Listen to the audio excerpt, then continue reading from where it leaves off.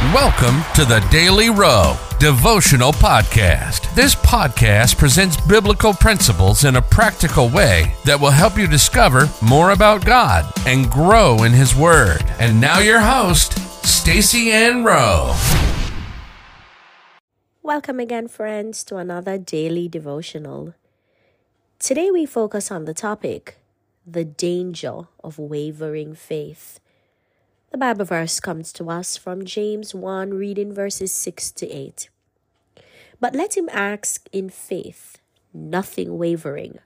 For he that wavereth is like a wave of the sea driven with the wind and tossed.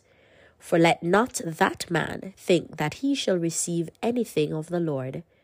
A double-minded man is unstable in all his ways.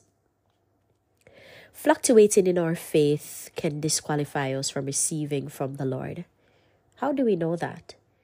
James 1 verses 6 to 8, in speaking about someone that wavers in their faith, said, let not that man think he shall receive anything of the Lord.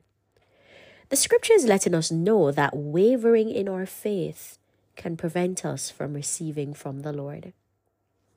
There are two reasons wavering faith is dangerous.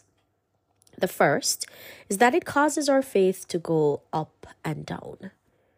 To emphasize that, the scripture said, for he that wavereth is like a wave of the sea driven with the wind and tossed. What that means is that their faith depends on the direction that the wind is blowing. If the wind is blowing in their favor, then their faith is strong. But if tomorrow the wind is going against them, then all their faith is gone.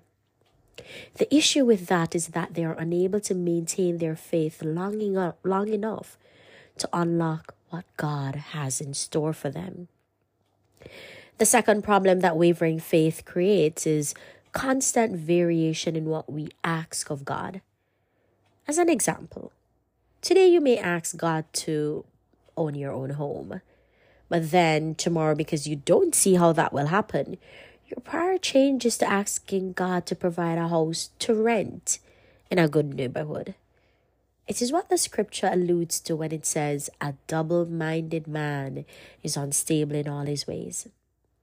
If there was any doubt in your mind as to how important it is to fix your faith in God, it should now be abundantly clear.